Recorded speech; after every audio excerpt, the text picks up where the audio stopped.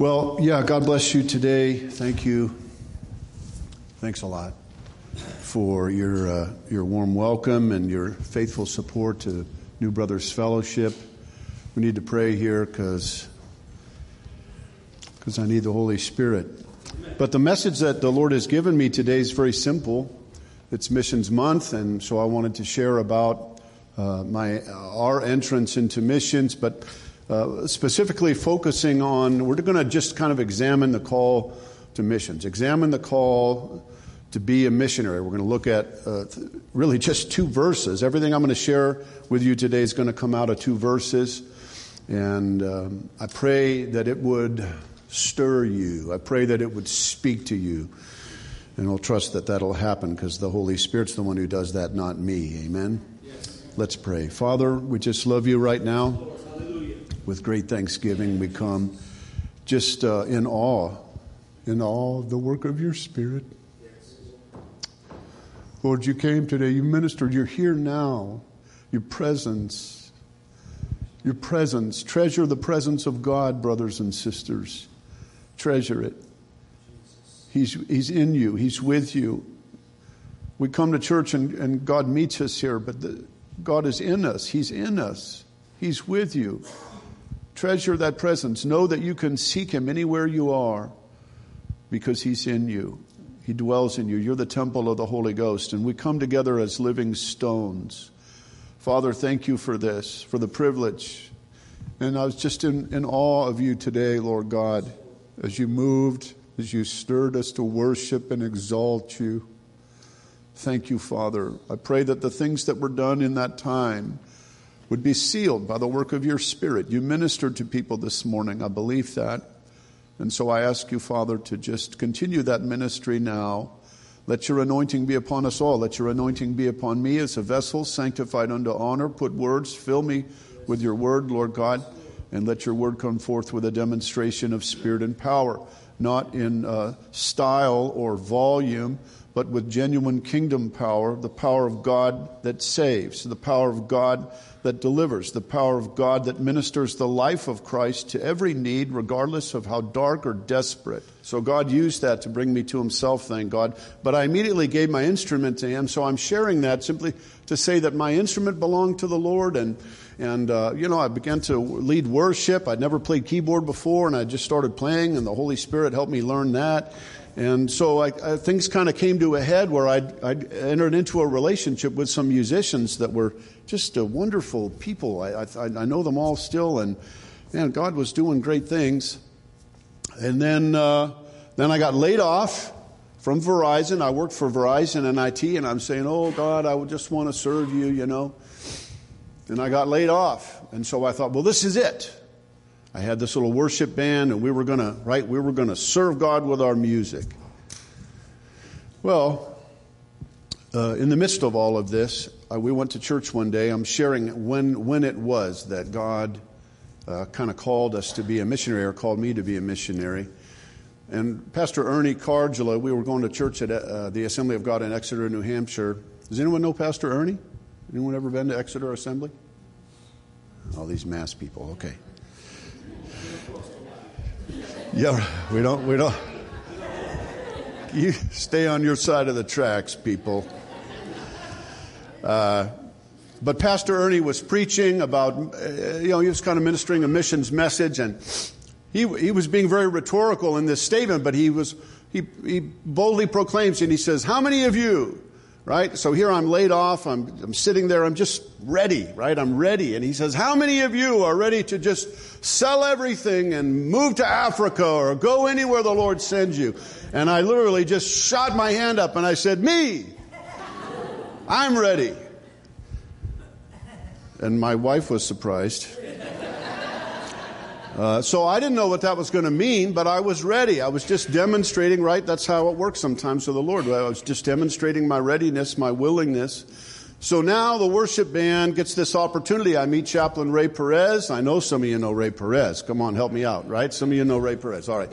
So I meet Chaplain Ray Perez, and Chaplain says, well, why don't you come into the jail? So remember, I'm on a track now. I've got a vision. I'm going to be a worship, right? I'm not going to be a worship leader per se. I am a worship leader, but it's, God's got this thing. He's brought these people together. We're playing and doing da-da-da-da-da. And it's going to be great. So we go and we minister in the jail. And by the time I walk out of the jail, the Lord has said in my heart, He says, you're not going to do that. You're going to do this. And so I offered myself to Ray Perez, and I said, I'm not doing anything right now. I would like to just serve you and do anything I can. Within a year, after serving as assistant chaplain, his assistant, Caroline and I began to realize that the men who were in the facility were worshiping God with these men, and powerful things are happening in their lives. But after they left, we never saw them again. And that was very troubling for us. And so Ray Perez brought to us these 2 sheets of paper that had New Brothers Fellowship on it, and said, hey, we've had this vision for this ministry, but Ray, if you know Ray, you know that Ray stretched himself thin as it was. The guy just lives on the edge, all right? The guy just pushes himself to the extreme. And so he was already as thin as he could be. And he says, this needs someone to take it and live it out and walk with it. And so we prayed, and God called us to be missionaries. So we've been doing this for 18 years, going into prisons, proclaiming the gospel of Jesus Christ, supporting men after their release. Our call and our purpose is to make disciples. It's a discipleship ministry.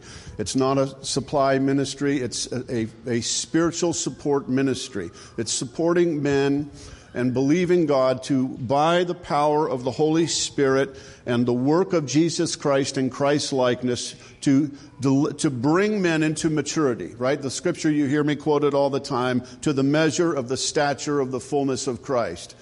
That's what God has put within my heart for New Brothers Fellowship, and for me just as an individual, as a minister now.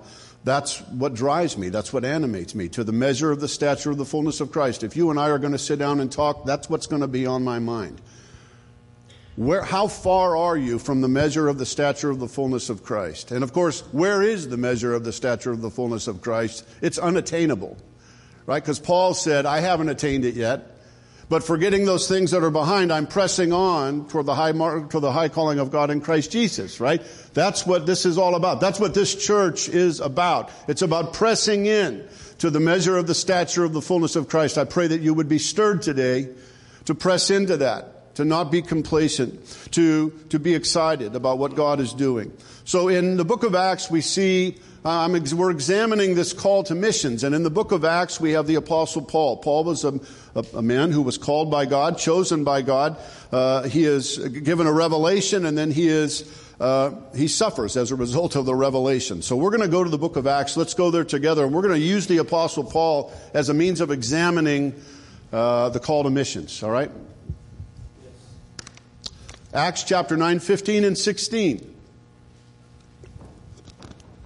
So everything that I'm going to share with you today, I have experienced, but I would also say to you that everything I'm going to share with you today, the Lord is bringing back in front of me and saying, I want to search you with the very thing that I'm sharing with you today. The Lord wants to prove me, and the Lord wants to prove us. Proving by God is a gift. It's the sanctifying work of God. You can't despise the proving. The scripture says all temptation is common to man, but God is faithful. And why does God tempt us? Why God doesn't tempt us, but why is temptation even exist? Why didn't God just eliminate the ability to be tempted when we got saved? Why didn't He just get rid of it? He could have, right? He could have created another structure, but the scripture says that in the wisdom of God, and He subjected everything to futility, and we're in this place of pressure.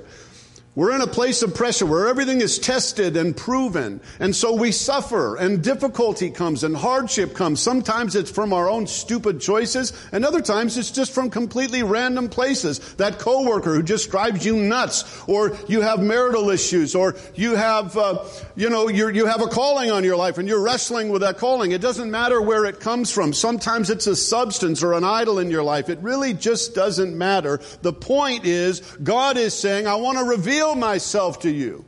So you're in the pressure, and the pressure is proving you. You need to fall in love with pressure. I'm done. Thank you very much. All right, let's read Acts chapter 9. Paul is a man who comes into pressure, right? He's in incredible tension here. Here's a man who is heading so boldly in one direction, and in a moment, God interrupts his life and says, guess what? You're going in a new direction. I got your number. The Lord, right? Jesus says, I've got your number. Look, you're kicking against me, and I've got your number, and I'm going to do something with you. And the Lord wants to say that to you today. I'm going to do something with you. Every single one of us, by the time we're done today, should be renewed in the call of God on our lives. No one's exempt. Amen. Okay, here it is. I know I keep saying we're going to read the scripture. We are going to read it. There are three things, three and a half things we're going to extract from this. Let's read it here. Now, this is, Paul has already fallen off his horse. He's had this, I'm not going to read it to you. We'll try to keep things together. Paul, he falls to the ground. Why are you persecuting me? And he goes blind, and now he's sitting in a room by himself, right? His world obviously has been completely turned upside down. And then the Lord comes to this man, Ananias. He's a believer. He's a good man, obviously, a righteous man. And the Holy Spirit says to him, it says, hey, I want you to get up. I want you to go speak to this man, Paul. And Ananias wrestles with this, and he says, hey, Lord, I've heard from many about this man, how he puts people in prison. He binds all those who call on your name. That's verse 14. Let's read together verse 15 and 16. But the Lord said to Ananias, the Lord said to him, Go, for he is a chosen instrument or chosen vessel of mine to bear my name before the Gentiles and kings and the sons of Israel. For I will show him how much he must suffer for my name's sake. Let me read it to you one more time. But the Lord said to him, Go. For he is a chosen instrument of mine to bear my name before the Gentiles and kings and the children of Israel. For I will show him how much he must suffer for my name's sake. So like I said, I've extracted fundamentally three things out of this. The first, there's a combination of two in the beginning. And I just want to examine these and share them with you so that we can understand that we're all in this. The Apostle Paul was called by God, but as soon as before you were saved, the Scripture says you were called by God, right? You have a call on your life. And you need to figure out what that is, and you need to enter into that. I'm going to pray again. I pray often when I preach because I need redirection. I need focus. So just pray with me. Father, help me now as we share these points. Without shame, we just simply call on you, asking for clarity of sight, clarity of hearing. Give clarity of hearing. And let your word go into places in our hearts, Father, that maybe will surprise us today. I thank you for this in the name of Jesus. Amen. So the first thing that the Lord says to Paul, or through Ananias, he says, now this man is a chosen vessel of mine, a chosen vessel. The word chosen means divinely selected. That's just the simple definition, divinely selected. Have you considered that you're divinely selected? That your salvation it has an eternal component to it, and that God looked and sees you, and when he saved you, he was at work. He had a vision of you. He divinely chose you. That should affect you. That should just dramatically turn your world upside down. That you were divinely chosen, selected by God with purpose. That should seriously turn your life upside down. It should affect you. And so when we think about the Apostle Paul and we think about examining the call to missions, this is where it begins. He is my divine vessel, my chosen vessel. A vessel has no will or right of its own. An instrument, right? I play an instrument. The instrument can do nothing of itself. It needs someone to animate it. Amen? So we need to get our perspective. Let's get our place. Here we have the heavenly, the Creator, choosing us as a vessel because he wants to use us. And everything that will be used by him through us is coming from him, right? So we are vessels that have been sanctified. So Paul is divinely chosen, and then this is why he was chosen. I'll try to keep it just simple and short because that's how the Lord gave it to me. All right? This is why he was chosen. He was chosen to bear the Lord's name. He was chosen to bear the Lord's name. Now, the word bear means to raise up, right? To raise up, to bear, to carry in the hands or about the person, or to carry as a message. So Paul is chosen to bear the name, and let me give you that. The name has some components to it that I want you to latch on to. It's in the New Testament, this is as a representative of a person. So Paul is a representative of the person of Jesus Christ. It is also the name of the author of a commission or a delegated authority. And it is finally on the score of being a possessor of a certain character. The possessor of a certain character. So here we're vessels that are called to bear the name of Christ, and we're called to bear His name in His image. I'm asking the Lord to help me put this together for you, because it's essential to be a missionary.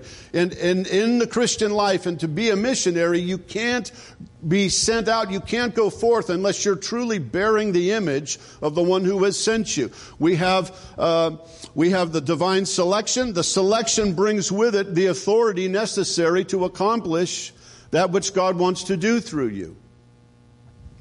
Paul has an authority. When God called Paul here, right, he says, he's my chosen vessel. We need to understand that the things that Paul was going to do and the things that Paul was going to receive, they were vast. They were tremendous. Look at the book. They were tremendous, the things that God was going to use Paul for.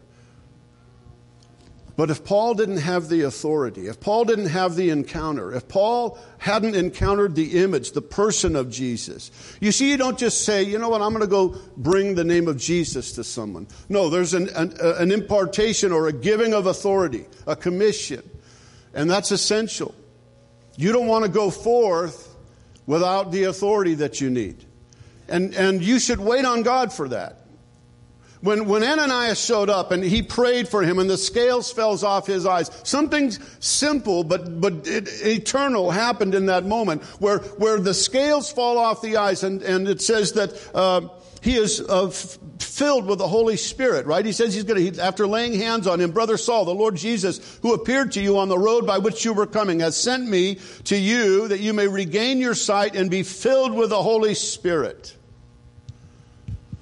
A missionary is filled with the Holy Spirit. And I'm going to go ahead and interject this now. Everywhere that God has placed you is your mission. Because I'm sharing you on Missions Week, or Missions Month, right? This is a missions message. But if you're a husband, you have a mission. If you're a wife, you have a mission. If you're an employee or an employer, you have a mission. It doesn't matter where God has placed you, you have a mission. And the same things that we're sharing here today are required. We're mandated by God to seek after these things. You see, the problem with the Christian life is that we can feel very insignificant when in fact we are extremely significant. And that distance, the gap between our understanding of significance and the reality of our significance is for most of us very far. So we find it very easy to come and sit in the pew, right? We come to church, we sit in the pew, we worship God, and then we go out and we do our business. Not understanding the significance of what happened to us here and the responsibility with what we carry, right? We're bearing the image. What do we bring out of this place into the places that we've been sent, into the places we've been commissioned? Can you see how grand that is? Do you see how grand that is? And are you going to respond? Because everything that Paul went through in his life, Paul brought about dramatic change, not because God had said, I guess I want to be careful as I say this, but not necessarily because God had said, hey, that Paul guy, right? Wow, what a guy. This guy's astonishing. He's the perfect one. No, the scripture says God has chosen the foolish things of the world to confound the wise. Base things, lowly things, things that are nothing, to confound the things that are. So, guess what? Hey, here I'm at, right? I'm sitting there fumbling through this message, amen? What am I doing here? Because God chose the foolish things. Because you don't know my story, but I'm a foolish man. I'm a lawless man. I'm a rebellious man. I'm a stubborn man. I'm a stiff-necked man. You don't want to know my story. But hopefully anyways. But all I'm trying to say is we're all in good company, amen? Hey, we should be excited. We should be excited that we're chosen. We should be excited that we're chosen in this place, because that's where Paul was killing people. Paul was throwing us into prison, right? If Paul had been here now, we'd be in jail. He'd come into the house, he'd come in here, he'd say, hey, you worshipers, I'm taking you all to jail. And the Lord says, not anymore, you're not. Now I've anointed you. Now I've given you authority. Now I've commissioned you. Now I've filled you. Now I'm going to send you forth. And the very name that you were persecuting, I'm going to put it within you. You're going to be an image bearer. You're going to be so changed by the meeting, the encounter that you've had with me, that you're going to bear my image. It's not just bearing a name, it's bearing the person of Jesus. That's why you have to be committed to Christ's likeness. The scripture says, whom he foreknew, he predestined to be conformed to the image of his Son. Not just to be a carrier of some good news. You know, I've been to New York City a couple times, and everywhere in New York City you go, there are people handing out flyers, right? That's not the Christian life. The Christian life is not just handing out flyers. Or even handing out tracts. I have no issue handing out tracts, but if you're handing out tracts, you better know who you are, and you better see the value of every piece of paper you hand out. You see, it's about vision. Paul was called with a vision by God, and he laid hold of that vision. The name and the image that Paul bore was from the source himself, the head which is Christ. It was not a religious structure or a man-made emotional event. No, it had the anointing and power of the Holy Spirit, according to Luke chapter 4. Luke chapter 4, 18, 19, what does it say? The Spirit of the Lord was upon me, is upon me, because he's anointed me to preach, to proclaim. That was the anointing that Paul was given. Without Christ's image in us, the meaning the genuine formation of Christ's nature and character through the sanctifying work of the Holy Spirit, there can be no bearing of his name. This position must remain in place and must remain preeminent, not secondary. Let me say this again, just try to get it out quickly. If you're going to bear the name, your encounter, right? Paul had a radical encounter, but Paul remained in the radicalness of his encounter. Paul had an encounter like that, not necessarily in form or experience, but he had an encounter with Jesus every day that he lived. Paul lived an encountered life. That searches me. That proves me. Because even in ministry, brothers and sisters, I hate to tell you, it's real easy to just go do your thing. Right? I've had people tell me who love me and say, you can do this. You know what? You've been discipling so long, you could just open your mouth, and it's true. I'll quote. I can tell you scriptures after scripture. I'll tell you all about Christian maturity, spiritual maturity. I got no problem with it. I'll do it all day long. But have I had an encounter? Is what I'm saying to the people that God has called me to serve, is it because I've been filled? You understand? So let's let that thought take us into the next section here, okay? Paul lived an encountered life. Okay, the next thing that happens is Paul has a revelation. So that's point number one, right? That we're chosen. We're chosen vessels that are called to bear the image or bear the name. The second point is that we have a revelation from God for those that we're sent to serve. And this is probably one of the most challenging or important points because it just runs so deep, right? I've already said to you earlier in my notes, I said to you, everywhere God has placed us, we're chosen to be there.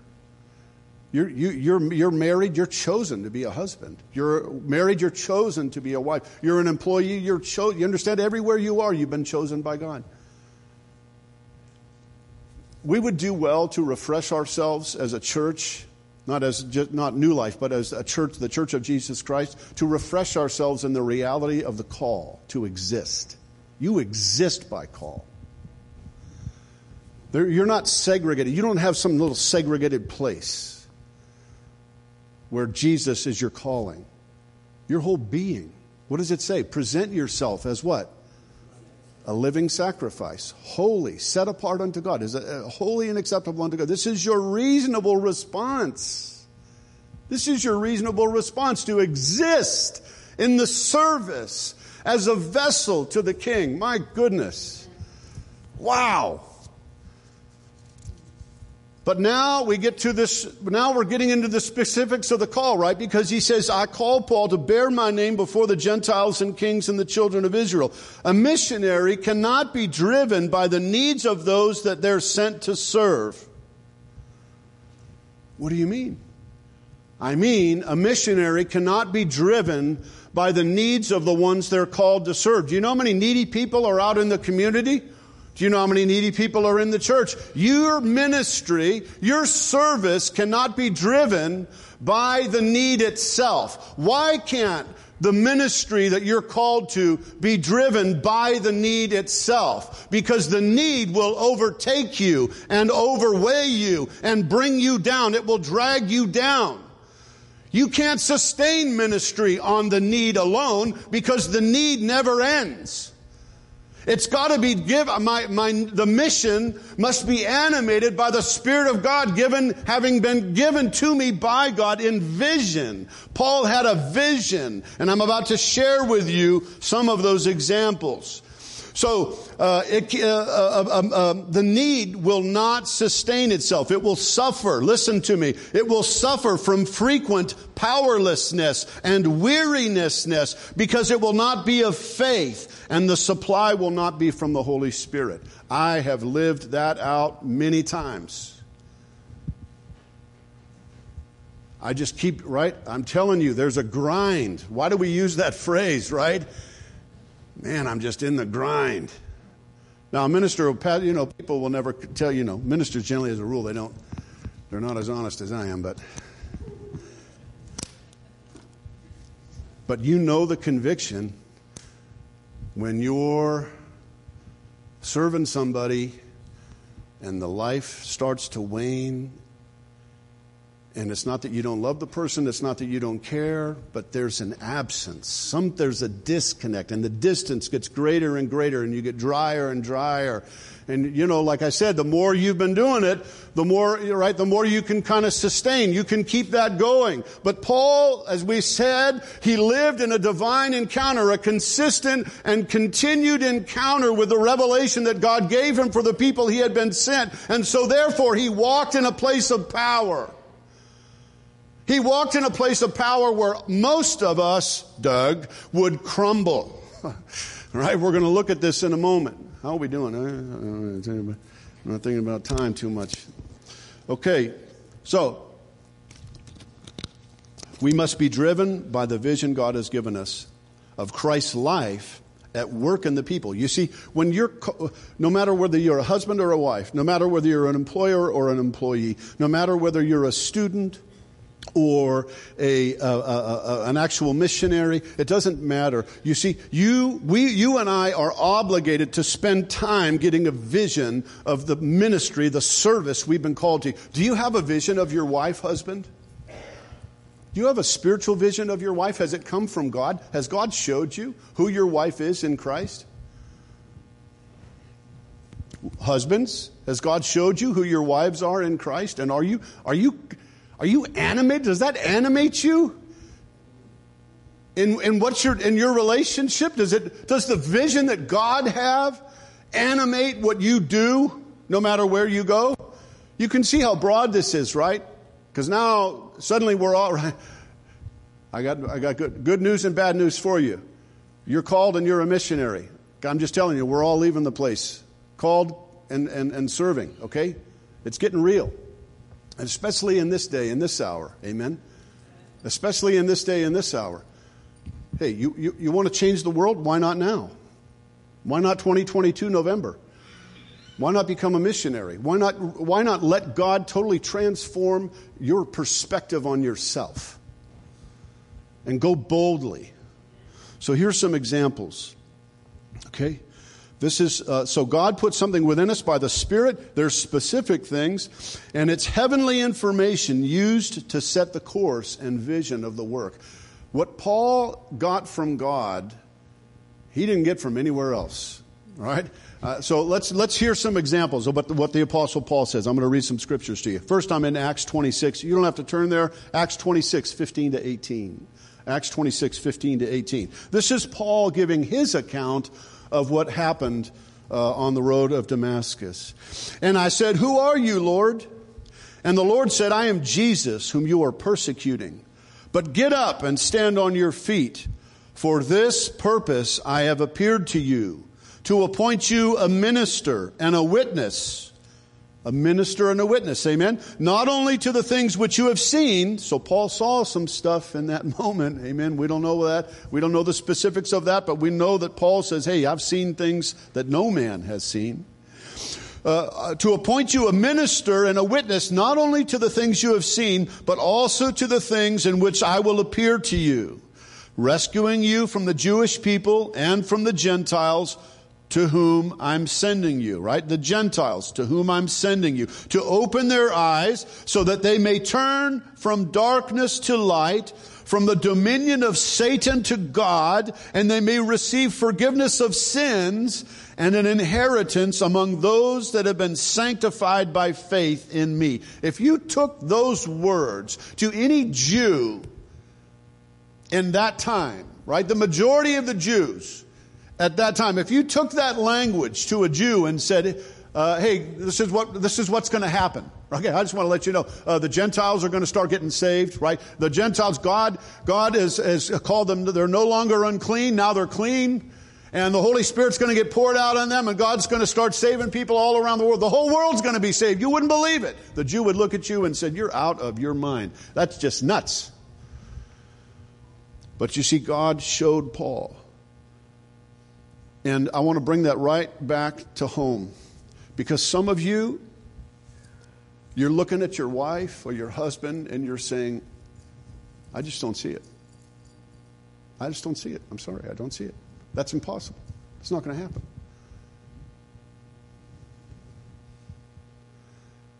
But if the Lord opened your eyes, because you sought Him, you spent time in His presence, and you sought Him and He showed you, you'd be like, whoa.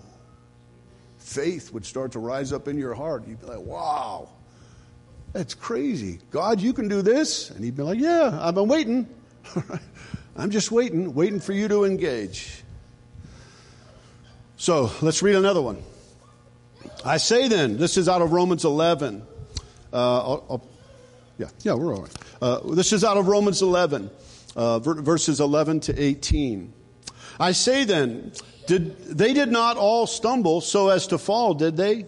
May it never be." Now, Paul's talking about the Gentiles. Okay? But he's comparing Israel and the Gentiles, okay? He's comparing the two. I want you to listen for the revelation. I want you to listen for the depth of the revelation. As I read these scriptures, please don't just tune out. I know how hard it is when someone's ministering up here to stay in step with the scripture, but you really need to let the word in. So what I'm reading to you, I'm asking the Holy Spirit to show you. If you need to go in your Bible to Romans 11 to 18, do that. Because what is being said here is vital.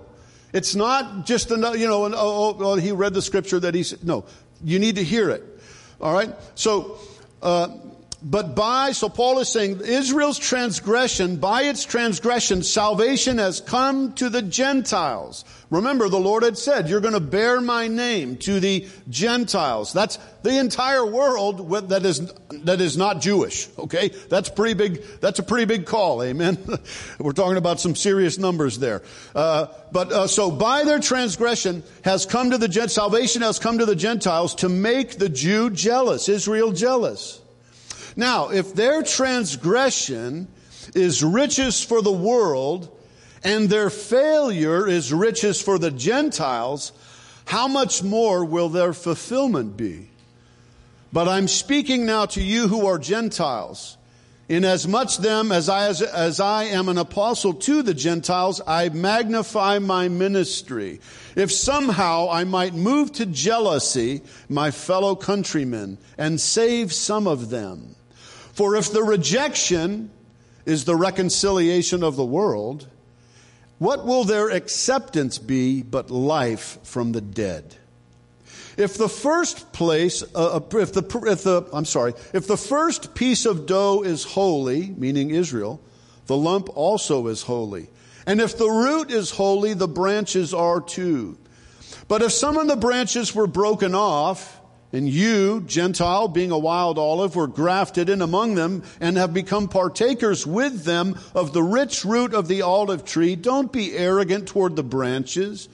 But if you're arrogant, remember that it is not you who supports the root, but the root supports you. Now, I'm not trying to teach you that.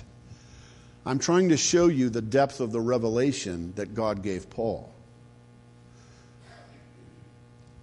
My goal here is not to teach this verse to you. I want you to see the scope of what God can give you as it pertains to your calling. Think about, Paul's said incredible things here.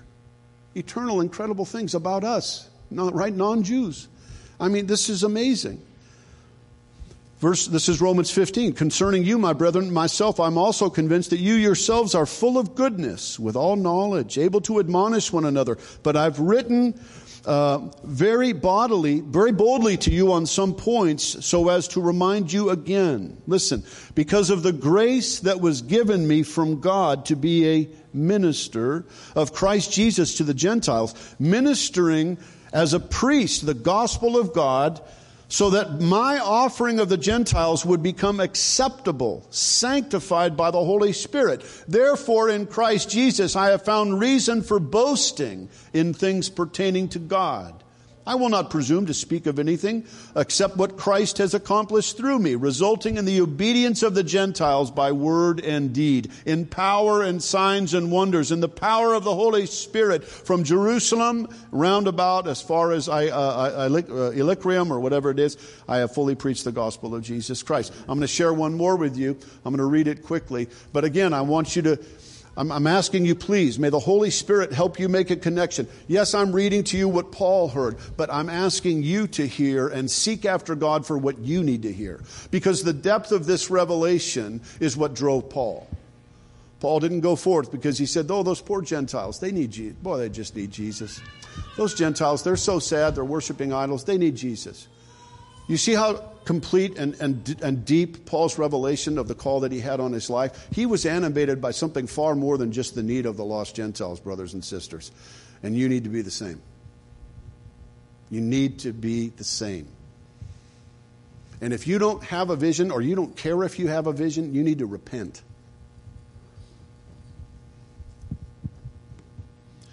This is the last one, this great revelation that Paul gave, that the Holy Spirit gave Paul in Ephesians 3. For this reason, I, Paul, the prisoner of Christ, Jesus, for the sake of the Gentiles. If indeed you have heard of the stewardship of God's grace, which was given to me for you, that by revelation there was made known to me the mystery, as I wrote before in brief. By referring to this, when you read, you can understand the insight into the mystery of Christ. Do you have insight into mysteries? Do you know that the reason the struggle you're having is a mystery is because you don't have insight? You need insight. Paul, in 1 Corinthians chapter 2, he says, the Spirit searches all things, yea, the deep things of God. You see, we have access to everything we need, brothers and sisters. It's not a lack from God's side. It's a lack from this. It's from my side, seeking after God. So when I fall into weariness, when I fall into despair or discouragement, right? We've had quite a few guys die this year. Some men that I've known for over 10 years. I had a man, he was doing just incredibly well, and he OD'd just in a moment. He went to, and fentanyl took him out. I came back from Arizona recently, and my uncle asked me, my aunts and uncles, they're so wise, and I'm so stupid. My uncle says to me, do you think you might be discouraged? And I said, I don't know, I don't think so. And then so I happened to share in that moment, about this man who died. And he looked at me with a kind of a tilted head, and he's like, you don't think you're discouraged? Like, you got people dying on you that you've been investing in for 10 years, and they die, You don't think that's discouraging? You don't think that's frustrating? You don't think that's a weight? You don't think the enemy and your flesh are being dragged down? You need a revelation that will drive you beyond that will drive you through that. I'm not going to finish the scripture. All of God's ministers should have all of God's ministers should have a clear and heavenly insight into those they're called to serve. Paul's ministry came from a place of deep, prolonged, and continual prayer. My ministry must come from the same place. It must come from a place of deep, prolonged, and continual prayer. To not do so is to lose the heavenly manna of Christ for those I'm serving. It means they're being poorly fed. Ministers, what are you feeding your people? Did you get it today? Because that's what manna is, amen? Yesterday's manna, it's got worms in it. Have you spent continual, prolonged time seeking after God for those that we're called to serve? Is it fresh? If I don't do this, if I don't have a continued revelation, I will become stale in my own calling. I will lose heart. I will become weary. I will be complaining. I will become accusatory, and I will withdraw. Listen to them again, because the Lord spoke them to me. I will become weary, complaining, accusatory, and withdrawn. How's your ministry? The last thing I'm going to share with you, I know Pastor loves me. He loves me so much. He knows what I'm talking about. The last thing that missionaries are called to do is they're called to suffer. I have a sign-up sheet when I'm done, and it says, those who want to suffer for Christ is at the top, right? It's a sign-up sheet for the suffering of Christ, to fill up his sufferings. So I'll have it and hand it out. If you want to join me, I'll be over on the side, and you can come over and we'll all sign up together to fill up the sufferings of Christ, all right? I know you'll all be there. The line will go out the door, amen? Filling up the sufferings. Paul was called to suffer. Jesus told Paul that he must suffer. It wasn't optional. Jesus didn't say Paul may suffer. He said he must suffer. Oh. Jesus told Paul that he would suffer in advance of his being sent. This, I believe, is common to missionaries, to all missions work specifically, but to all of us as believers.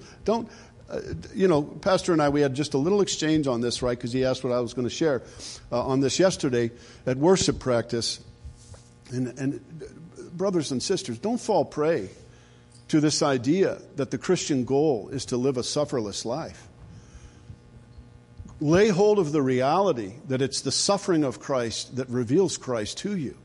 It's the suffering that imparts Christ to you. You encountered Jesus when you suffer. Suffering drives the exchange of old to new, from flesh to spirit. The byproduct of suffering, so the last thing I want to say here relative to being a missionary and suffering. The byproduct of suffering is from the opposition of Satan, the world, and my flesh, specifically against the sending population. Now, what do I mean by that? Let me just try to rephrase that because I know it's kind of clumsy. The suffering that we very much endure as missionaries has to do with the enemy strategically and specifically setting himself against us because he wants to destroy the vision and call. No, he wants to destroy the connection between the vision that God has given me by my previous seeking and the people that I'm serving. And so what will happen is the people that I'm serving will be used to oppose me. Look at the life of Paul. Paul went in to preach the gospel. Churches were raised up. Read the book of Corinthians, amen? Just read 2 Corinthians and let's see how the Corinthians were doing. Paul says, hey, the more I love you, the less you love me. What's going on here? I'm loving you. I'm giving myself, pouring myself out more and more. And this is how, this is how you repay me. This is how you treat me. So the enemy will very strategically use those that we're serving against us. Listen to some of the things the scriptures that we have on suffering, and then we're going to, I'm done. This is out of 1 Corinthians chapter 4, 9 to 16. Now, I'm bringing it right back to my first page. Everywhere God has placed us, husband, wife, children, job, church, everywhere God has placed us, we're going to suffer. Everywhere you're going to suffer. Listen to what Paul says. I think God has exhibited us apostles last of all, as men condemned to death, because we have become a spectacle to the world, both to angels and to men. I pause for a moment because the Lord spoke this to my own heart and He put it right back in my heart again. You need to understand something, and this is all I'm going to say.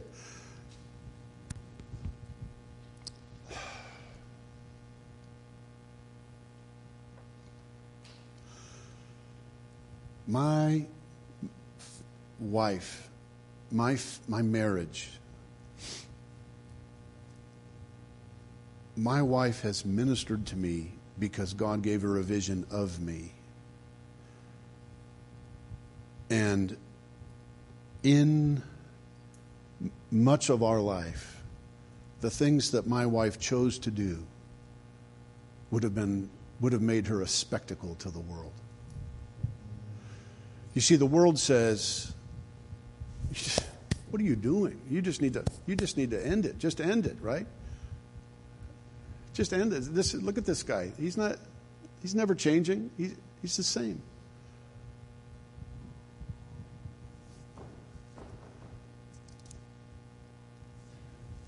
And the world looks at people who stay, who commit, who endure, who suffer. Right? People spoke to Paul that way. He said, what are you doing? Right? They tried to discourage him from going to Jerusalem when in fact Paul knew he had to, right? Maybe I'll try to throw that one in before I'm done. So, are you hearing what I'm saying? I know it's deep. We're going to be a spectacle. The things that we're called to do, the suffering, right? He says, we are fools for Christ's sake, but you are prudent. We are weak, but you are strong. You are distinguished, but we are without honor. To this hour, we are hungry and thirsty, poor, clothed, roughly treated, homeless. We toil, we work with our hands, we're reviled. And when we're reviled, we bless. When we're persecuted, we endure. When we're slandered, we conciliate. We have become as the scum of the world, the dregs of all things, even until now. I don't write these things to shame you, but to admonish you as my beloved children. For even though you have countless tutors or teachers in Christ, you have not many fathers. For in Christ I became your father through the gospel. Therefore I exhort you, be an imitator of me. May you just take those words and apply them to your place. Whatever your place is, whatever the call is, wherever it is, apply yourself to that. And be ready to say, be an imitator of me. You can't draw back, brothers and sisters. It is not permissible. Hebrews says we are not of those who draw back to perdition. If any man draws back, my soul takes no pleasure in him. And you well know, brothers and sisters, because I'm just going to move right to closing, because I know that's what we need to. But you know, there are people in this room right now. You're not walking in the call. You're not walking it out. Somehow the enemy has got your number. You're discouraged, you're weary, you're tired, you're bitter, you're accusatory. You're frustrated. You got to get back. You got to understand you're chosen. You were chosen. That should change you. That can refresh you. Refresh yourself in being chosen. I'm just closing right now. Are you ready to be refreshed in your choosing? You've been chosen. Don't let anyone else define you. You were chosen by God. Amen. Who does God choose? And who says? Who gets to come and say, well, yeah, I know you say God chose you, but no one gets to do that. You were chosen. You need to have a revelation. Maybe God's given you a revelation. Maybe He's given you a vision of something, but because you didn't keep it fresh, because your relationship, something came in, right? The enemy came in and he began to just infiltrate with these little foxes that spoil the vine. The enemy came in and began to just whittle away, just chip away at your fortitude, at your vision. And suddenly you began to move, right? You just began to draw back. You just began to draw back a little bit by little bit. I identify with this, saints. I'm telling you. Some of you, you need to repent of that. You got to just own it. Don't be ashamed. Just repent. Just say, Lord, this is where I'm at. This is where I'm at. I've lost it. I'm not where I should be. I'm just not where I should be. It's okay. It's all right. Just tell God like it is. Put it all on the table. Amen. I mean, if this morning represented nothing, if this worship of this morning represented nothing, that's what I sensed in my own spirit was the glory of exchange. Right? Just the glory of just realizing, my God, He's here. He knows me. He's chosen me. He's showing me things. Get renewed in your vision. Get before God. Take some time, brothers and sisters. Get before God. Let Him speak to you. Let Him show you. And you better put the devil on notice, amen. When that vision comes back to you, you better tell Satan, I'm done with you. I'm not following that. I'm not about that. I don't care if I see it. I don't care if I see it for 5 years. I'm waiting. I know in whom I have believed, and I know He's able.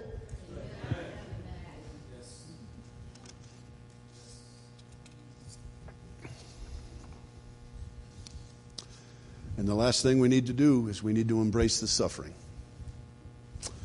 Embrace the suffering. Suffering should always produce something. Always. It will always produce life. Because it's the increase of the presence of Christ in your life.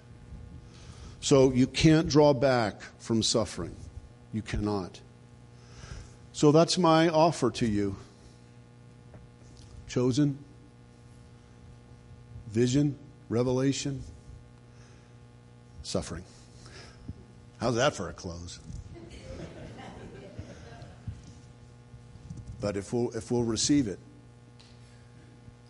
we're living in a day, brothers and sisters, where our whole life, and I'm not judging you. I don't know you. I only know me.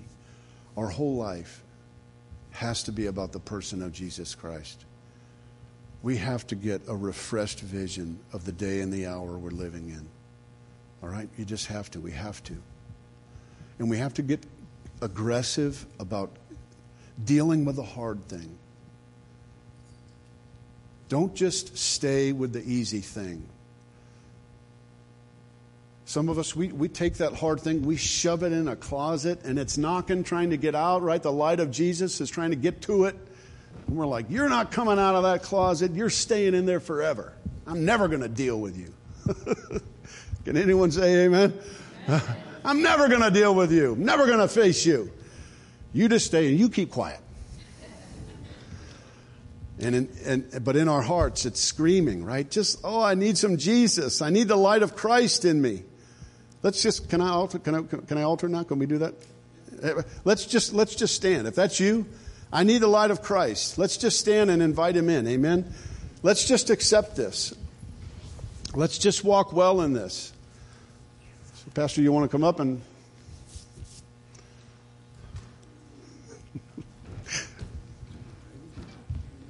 Yeah, amen. All right, I'll do that. Thank you, Lord. First of all, thank you, Doug, for sharing a good word this morning. It was a deep word, and we appreciate that. As far as some ministers that aren't honest, I hope that is never taking place here. I mean, that's very, very a very special calling to, as you're saying, to be a minister of the gospel. May we be clean and holy before the Lord. So, James, maybe you have some instrumental music since our keyboardist is up here. But I want to close out with an opportunity for you to pray. Have Doug or myself pray for you before you go home today. Were you serious about a sign-up sheet for suffering? We should do that one day. Amen. Hey. I don't know if we'd have any takers, but we should maybe try. So every head bowed for just a moment. Let me just kind of wrap this up.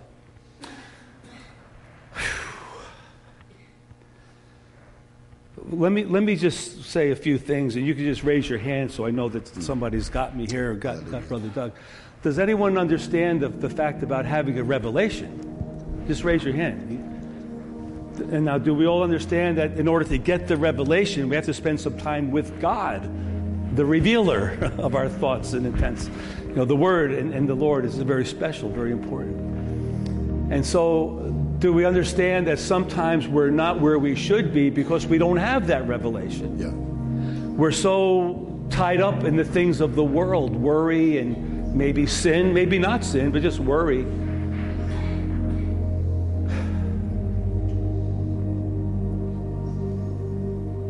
And does everyone get the point where you don't have to be like a pastor to be a minister? Right?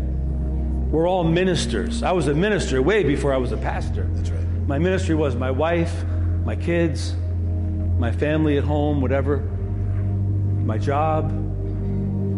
That was my little place of ministry. My job was an important place of ministry, Amen. Which incidentally was in a prison before I got into the ministry. But does everyone understand? You have a ministry, whatever you're doing. You have a ministry and a calling.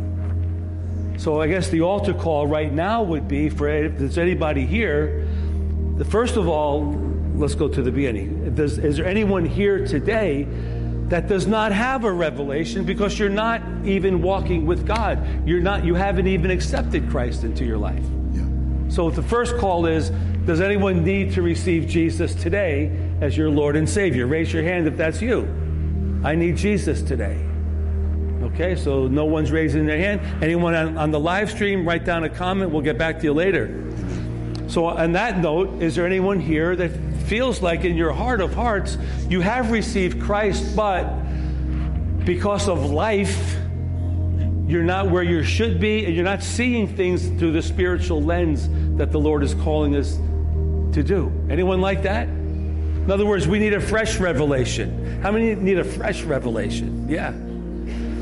Okay, great. And the final question is, and I wanted to throw this in, something that has personally really, really, really helped me a lot with all of this.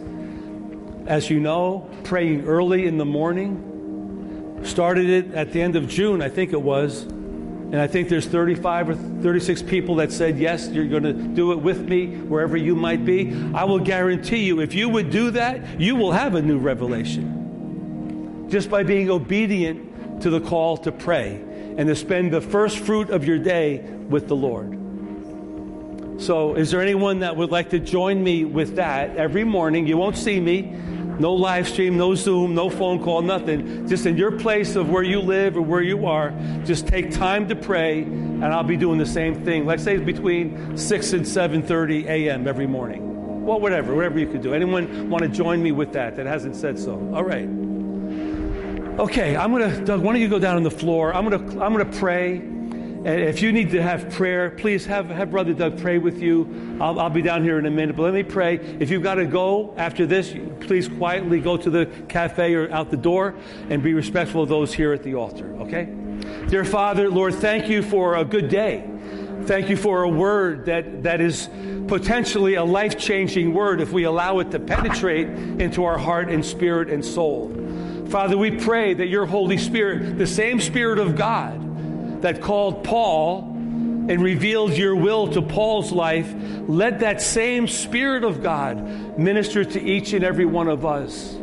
Lord, whatever our calling is, whatever our ministry is, it may be our spouse, it may be our kids, it may be our parents, it may be our co-workers, it may be friends in the neighborhood, whatever. Whatever our calling is, let us see it as a real ministry. We need to be enlightened by your Holy Spirit. So, Father, as we conclude this service today, thank you for exactly what we're talking about. This is a revelation. The Word is a revelation. You revealed something to us today. We pray, Lord, as we wrap this up, that there will be an altar time and there will be time to pray and seek your face. May everyone sense the call of God upon our lives to be ministers of this gospel, maybe around the world, but maybe around the corner. Let us carry the light and love of Christ as we go forward today. And we pray this in Jesus' name. Hallelujah. Amen. So if anyone needs prayer, come on up and we'll pray for you. If you need to go, God bless you. Go quietly.